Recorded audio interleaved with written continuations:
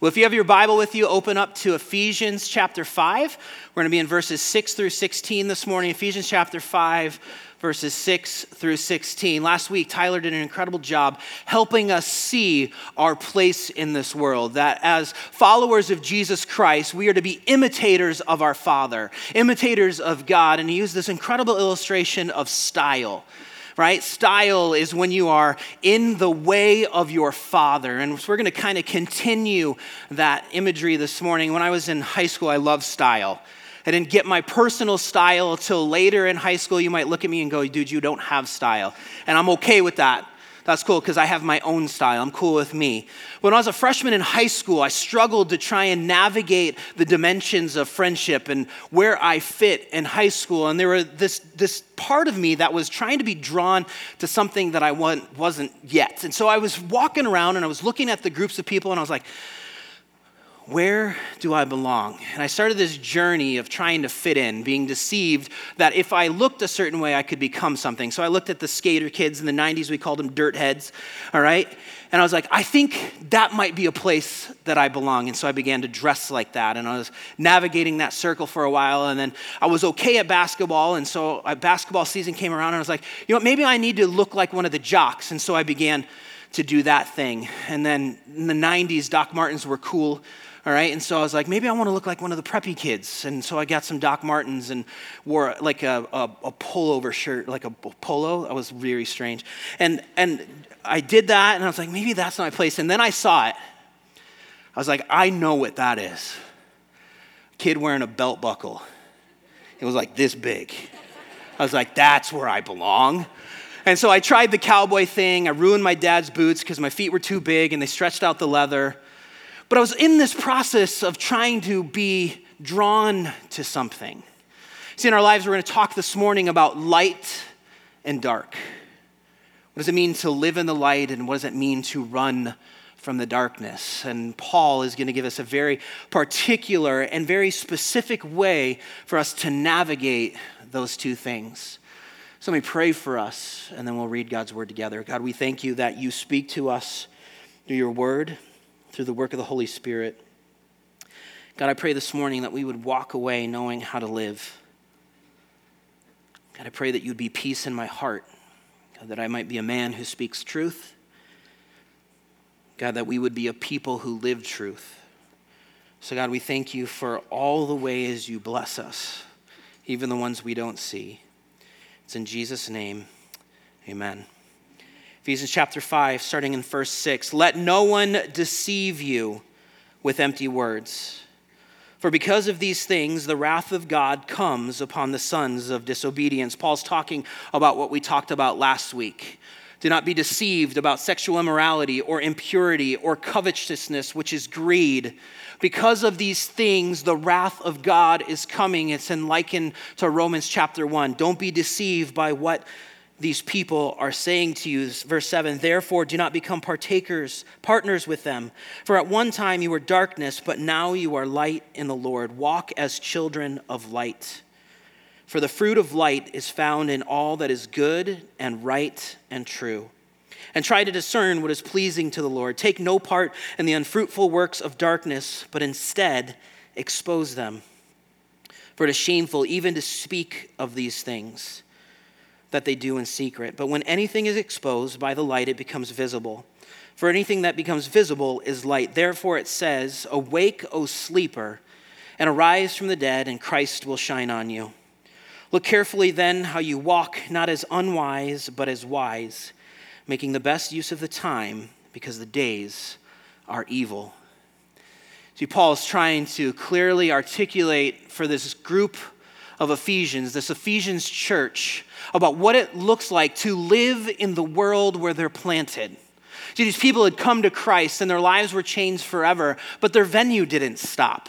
They lived in the same home, they went to the same market, and so the people they grew up with were all around them. And there's this point in their life where Paul is trying to describe to them, do not be deceived. See, deception is all around us. The world always trying to draw us back to what we once were, trying to draw us away from what is true. Even Jesus wasn't immune to trying to be deceived. After he had spent his time in the wilderness, Satan showed up and tried to offer him all of these things to deceive him from his mission, the good news of the gospel, and to give his life as a ransom. And everything that Satan presented, every deception he tried to throw to our Savior's way, he fought it with Scripture. If you've been around church, you're going to want to hear that because that's a tip. It's a pro tip, all right? Pro tip, listen to Scripture because Jesus did. See, deception wants you to be drawn away. These people in Ephesus, living around all of these people that they would have spent their life with, could have heard things like, it's not that bad, just come with us. Why are you making this thing you used to do such a big deal? This sexual immorality, this impurity, this covetousness, this greed. I mean, they would have never used those words because those are condemning words. They would have used words of light and beauty to try and draw them away to the sins they used to commit. Maybe you have people like that in your life. Since coming to Christ, they're still trying to bring you with them. Maybe it's you trying to bring you with you. Might not be the deception of the world, but the deception of your heart. The whole goal was to be drug away to the former life. Because of the former life, because of these acts, the wrath of God is coming. And Paul says, don't be partakers with them. Don't be partners with them. There's no reason to go back to the way you once lived. The light is better. The light is better. Verse 8, for at one time you were darkness, but now you are light in the Lord.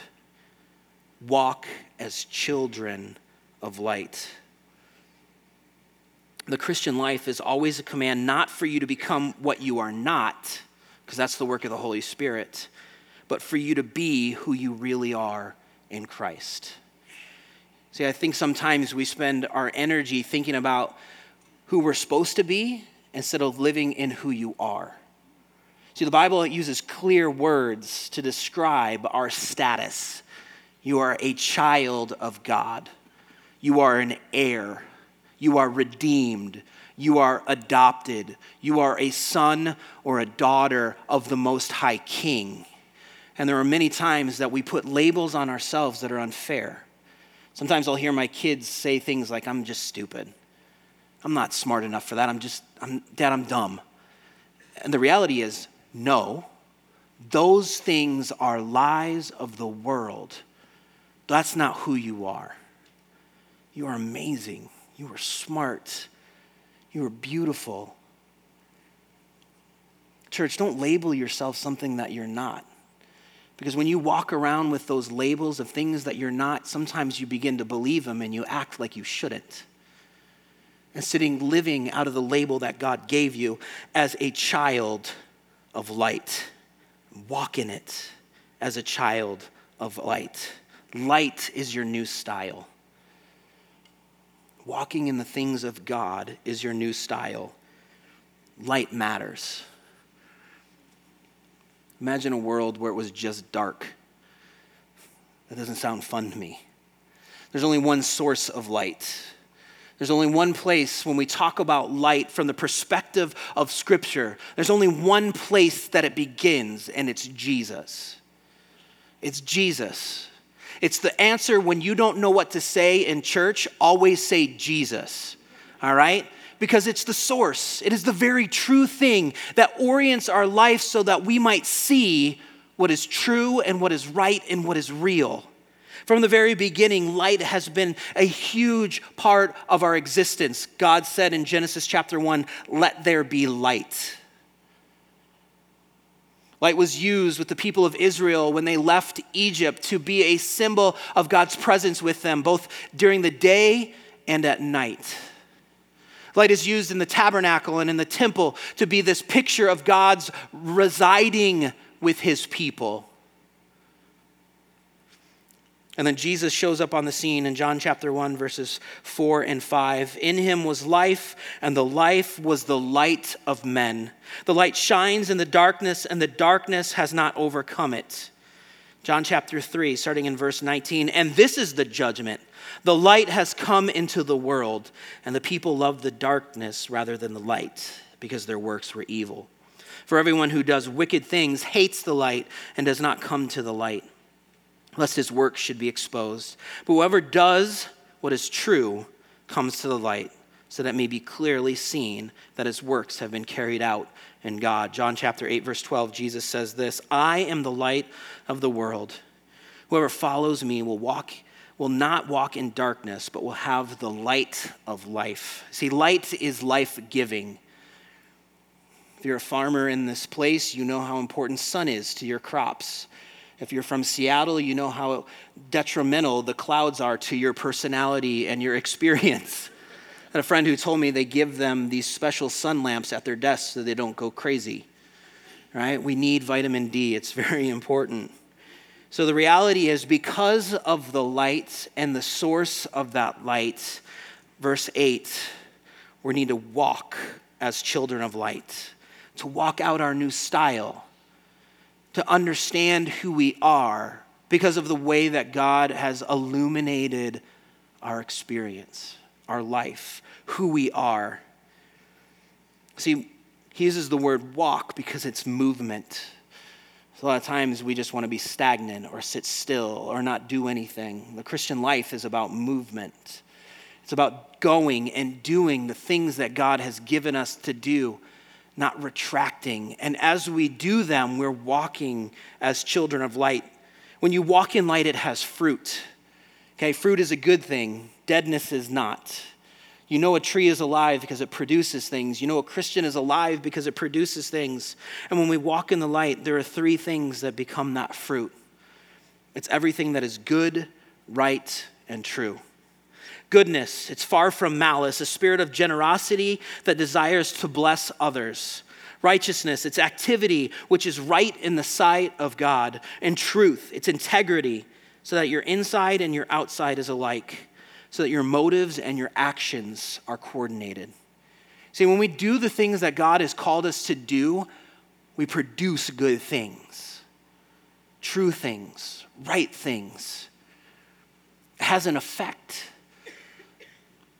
The Christian who doesn't have fruit might want to ask another question. See, verse 10 says, what do we need to do? How do we figure out this and try to discern what is pleasing to the Lord? Sometimes trying to make these discerning decisions can feel difficult and hard at times. I'm going to tell you it really isn't, because the Word of God is right there for you. Whatever question you have in your life, we go to the Word of God and He has answers for us.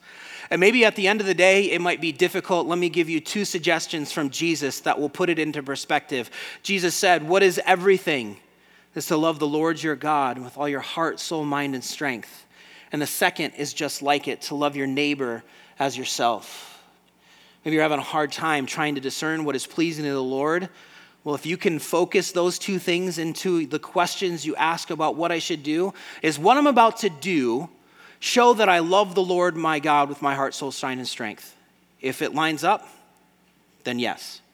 Is what I'm about to do show that I love my neighbor as myself? If yes, then do it. Sometimes we want to make things more difficult than they are, when the simplicity of what God has given us to do looks at the Father and says, I want to do whatever it is that would please you and honor you. And by loving you with my actions, I know that's what I'm in for. Verse 11. Take no part in the unfruitful works of darkness. What you notice is that light has fruit, darkness is unfruitful. That should tell you that you don't want to be in the dark. Make the connection that your life does not want to be represented by darkness. Take no part in the unfruitful works of darkness, but instead expose them. Here's the deal. You know when you're in darkness. You know when you found yourself in a place that you shouldn't be. You know when you've made the wrong decision. I mean, it's easy. You go back to when you were a kid and you think about what you reaction was when you did the thing that your mom and dad told you not to do. Your inclination is to hide the evidence, right? To blame the sibling. And if you're an only child, you blame the dog. To lie about it. But then there's this thing that physically happens to our bodies. And probably even happens to you now, even though you've tried to deny it. Your hands get sweaty. You feel like your heart is pounding in your head. You feel overwhelmed at what you've just done and you don't know what to do. Last week when Tyler was teaching, he talked to us about our conscience, that God has set eternity in the hearts of man. We know when we're in darkness and we know that it's not right. Paul says, don't even be partners with them. Don't even be partakers in the unfruitful deeds of darkness. Instead, expose them. But maybe you don't know when you're in the darkness. Let me give you 3 things that will reveal whether you are. If you're in the darkness, you most likely are hiding, lying, and blaming. All the same things we did as a kid, we're still doing them as an adult. We just use clever words to change the definition so that we feel better about ourselves. Because we've calloused our heart to our behavior, to the things of the world being more powerful than the things of God.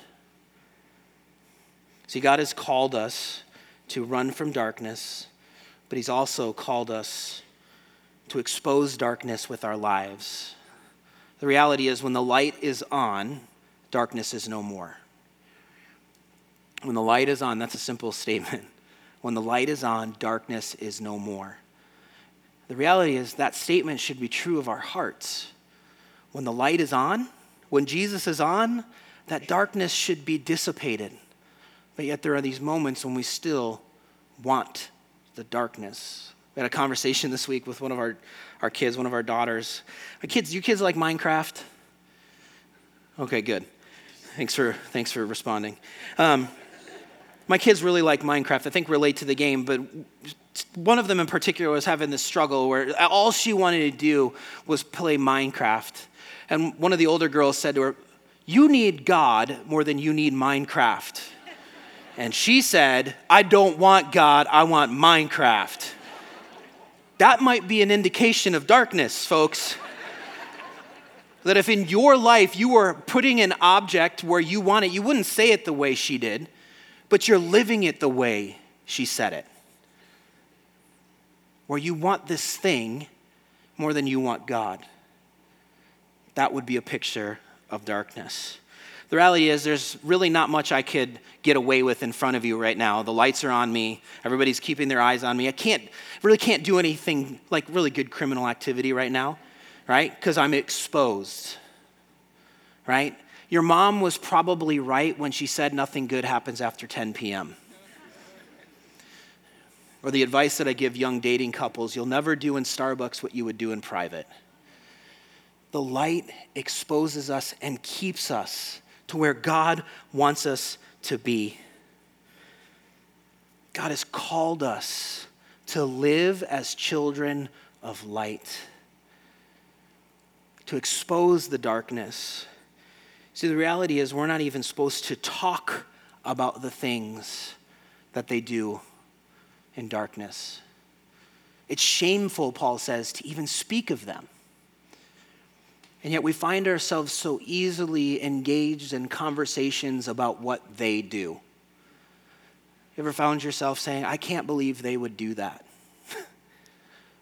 That's us talking about darkness. And sometimes we couch it in accountability or vulnerability, when really all it is gossip and slander. Or we continue talking about it where we become okay with the things that are done in darkness. We entertain the conversation enough, you don't even think about it anymore. It just becomes part of life. And you're like, yeah, it's okay. Instead of being able to say what God says and know that it's sin. We expose those things. exposure of darkness is not about talking and naming them, but being such a presence in the world that darkness doesn't have a chance of growing. Let me say that again. Exposure of darkness is not about talking and naming them, but being such a presence in the world that darkness doesn't have a chance of growing. Here's what Jesus said in Matthew chapter 5. You are the salt of the earth, but if salt has lost its taste, how shall its saltiness be restored? It's no longer good for anything except to be thrown out and trampled under people's feet. You are the light of the world. A city set on a hill cannot be hidden. Nor do people light a lamp and put it under a basket, but on a stand, and it gives light to all in the house. In the same way, let your light shine before others so that they may see your good works and give glory to your Father who is in heaven. See light on a hill, right? The idea of possibly of a lighthouse on a harbor so the ship might see safety. The life of a Christian should shine in such a way that exposes people for who they are, because God has exposed you for who you are. Not living with a tongue of condemnation, but with living a life that shows Jesus. Light changes everything. Imagine trying to clean your house with the lights off. It makes no sense. Jesus uses this illustration of salt, and I think it's so helpful, right? This idea of salt and its taste, and salt and the properties that it has to our food, right? Some of you use too much salt, okay? Doctor told you not to. But salt has this incredible power of preservation. See, in the old times, we're going to call it old times. In the old times, they would use salt to keep their meat from going bad, right? You didn't know this, but they didn't have refrigerators back then, okay? And so they would use salt to preserve their meat. Salt has this incredible power when it does that. I'm about to drop science, okay? Like real science, okay? Not just metaphorical science, science. Salt does this incredible thing. When it is preserving a piece of meat, it takes that piece of meat from gram negative to gram positive, okay? I don't know what that means, but it does it, okay? All right, and the other thing that it does is that salt removes water, so the bacteria that went from gram negative to gram positive does not have a chance to grow. So the reality of what happens while that piece of meat is being preserved by salt is nothing bad happens. Church, we are the salt that makes environments neutral. Right? Have you ever been on the golf course and got to hole 6 and you finally get to the point where you tell people what you do and they ask about blah, blah, blah, and you say, oh, I go to church, and they're like, hey, I'm really sorry about all the things I said the first 5 holes. You ever in the lunchroom and the guy tells this dirty joke and then he turns around and he goes, I'm so sorry, I didn't know you were here. See, the Christian life should be exposing people. It should be a neutral presence. And what I mean by a neutral presence, you being there keeps people from sinning. They might go and sin later, but your very presence, hey, I'm not going to do that because you're here. Your very presence in your community and wherever you find yourself should change the environment because of what God has done in our heart. We shine and we taste good. Amen? Hey, don't be a bad tasting Christian. See, God does a work through his people. When Christians in the world, things change. When you're living as a child of light, things change. People see you differently. They begin to ask questions like, why are you like that? Why would you do that? Why are you nice to your wife? Christians change things. But here's what Paul tells us in verse 14, and he tells us from Isaiah. This verse is for believers and unbelievers alike, because there are times, in all honesty, when we still find ourselves encapsulated in darkness. Paul says this, quoting Isaiah, "Awake, O sleeper, and arise from the dead, and Christ will shine on you." When you feel darkness, you need light. I think sometimes we don't always think about the power of being here regularly on Sunday together, or being in community together, or serving. All three of those things we talk about as our core of discipleship at this church, on a regular basis are exposing your heart to light. We need light in our life. We need the work and the word of God to cover us. Because our ability to slip or go into darkness are very high. Light will always wake you up. Light will always wake you up. For our kids, we have dark out shades. Anybody a big fan of dark out shades? Give an amen. Okay? The dark out shades are important because they keep the light out. Okay? And I want my kids to sleep. Sleep is the greatest gift God gave to parents. Okay? And in that moment, that's a win. In our new house, we have a basement, like a Midwest style where we have a basement. It's kind of cool. There's windows down there. But the reality is I can fake my kids out because they can't tell time. All right? And if the dark shades are on, they don't know it's light out. So we can go down and I can give them to sleep at 6:45. All right? But what gets difficult, Christian, is when you put the dark out shades up in your heart. When you put the dark out shades up in your heart because you want to avoid the light of Jesus Christ, you probably have a problem. We need light. And the reality is, you think you're hiding something, but God already knows. God already knows what's going on. Light will always wake you up, hear this, either in this life or when you meet the creator of light. So Paul transitions us to what we do. Because of darkness and deception are all around us, verse 15, look carefully then how you walk. Look carefully then how you walk. I don't know if any of you ever have had a house where there's scorpions. Oh yeah, all right. So our very first house, we had scorpions. And if you have a house where there's scorpions, all right, you walk carefully. You look carefully. You're flipping on every light. You know every inch of that house by step and light switch count, right? You go with shoes. You check the shoes. You shake the shoes, right? You put glass jars under the crib because you believe glass keeps scorpions out of the crib, right? You look carefully. Everything you do, okay? Maybe you don't have scorpions.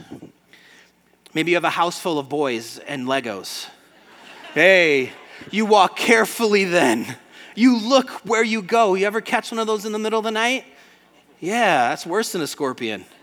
All right, because you know who left it.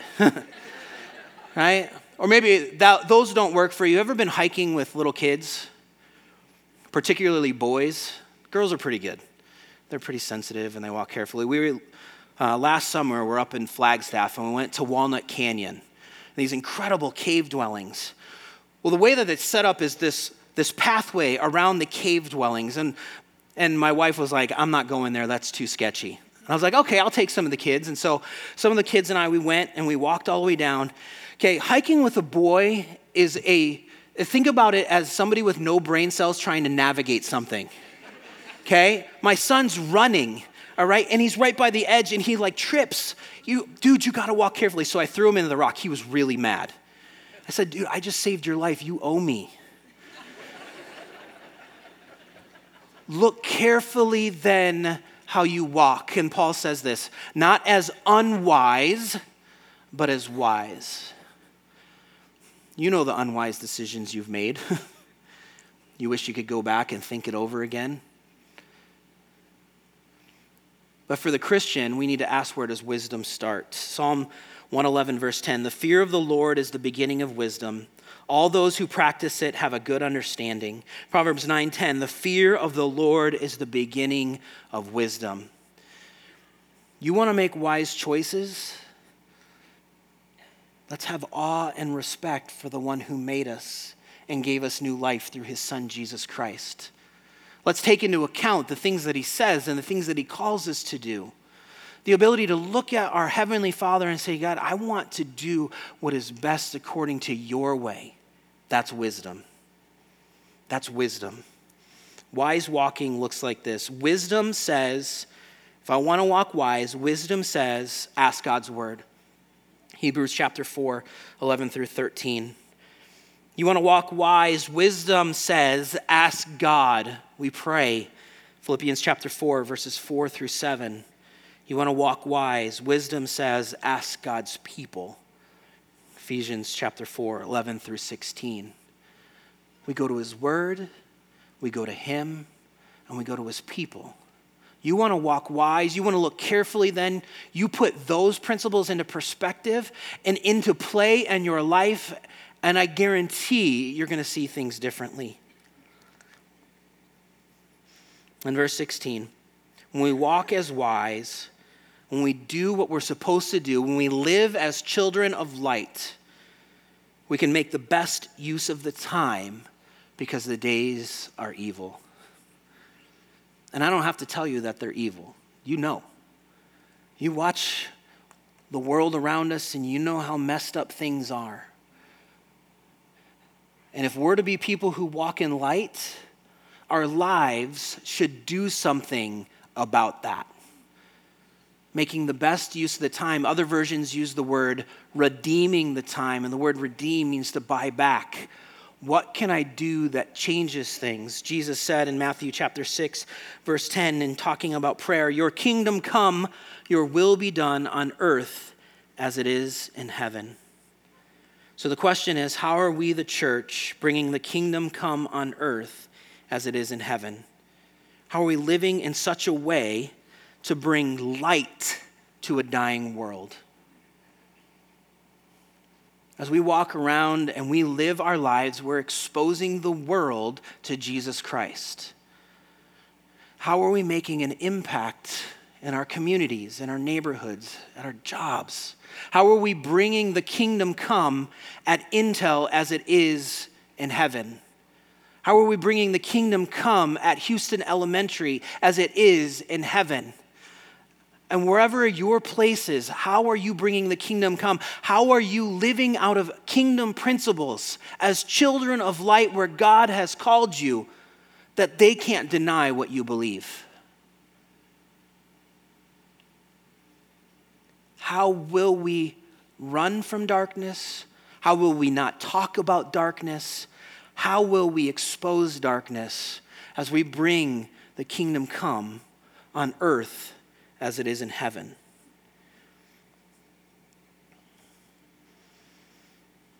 So I want to bring it to Children's Church for a minute. I want to give you something to hold on to. You get in the car, you probably could ask your kids, and they could tell you what I'm about to show you. And tell you why what I'm about to show you matters. See, from the very beginning of time, God has had a desire to be with his people. God has always given his people the best way to live. God knew his people needed a way to live in order to make sense of life. And he gave it to them, but man decided that darkness and his own way was better than God's way. And they sinned against God because they didn't live out of what was best for them. And then God gave them a new way. He gave them the law that they might find truth, but what it did was expose them. And yet the best way to live never changed. And then God in his grace and mercy gave Jesus Christ so that our heart could be changed, our sins could be forgiven, and we could have new life in him to spend eternity in wonderful union with God forever. Do you want to know what that best way is? You're supposed to say yes. Okay, good. I'm going to get down real low here. So I'm going to tell you what the best way to live is. See, the best way to live is to be close to God and under his commands. So I'm going to show you something. I don't show it to everybody, but I'm going to show you. But I'm going to need you to repeat after me. The best way to live. Okay, not everybody did it, so we're going to try again. Okay? I'll call you out by name, don't worry. Here we go. The best way to live. Put your arms out. Everybody. Try it again. The best way to live is to be close to God and under his commands. See, the people from the very beginning had exactly what they needed for life. God told them how to live, but they didn't obey his command. God gave them a new law, but they didn't follow it. They followed themselves. And so Jesus gave us a new heart that we could be close to him in relationship and have an incredible life living under his commands. My challenge is that you might take that simple principle wherever you go, that the best way to live is to be close to God and under his commands. Let's pray together. God, we love you, and the simplicity of what you have given us to live out gets difficult when we listen to ourselves instead of Jesus Christ. God, would you give us hearts to be the people to live how you've called us to live? God, I thank you for this church, for a place where we can be reminded of the incredible power of the cross. God, would you take this moment now and center it right there at the foot of Jesus? It's in his name. Amen.